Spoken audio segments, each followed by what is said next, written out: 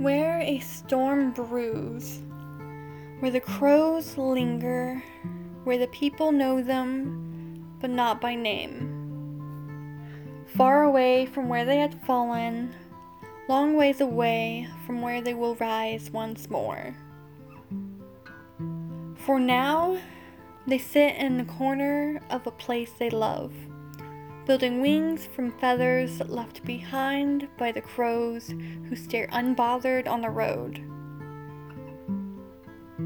The first pair of wings were too small and ragged, a thing of pride but no structure, not meant for flight, but holding them gave hope. The second pair took years, knowing the basic formula now, each feather painstakingly placed.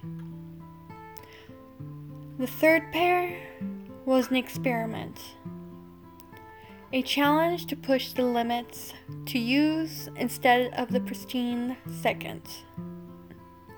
The fourth was a throwaway, born of desperation and frustration.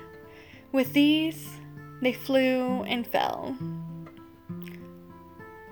The fifth pair was a copy of the second, fine-tuned and reinforced, and with them the crows left.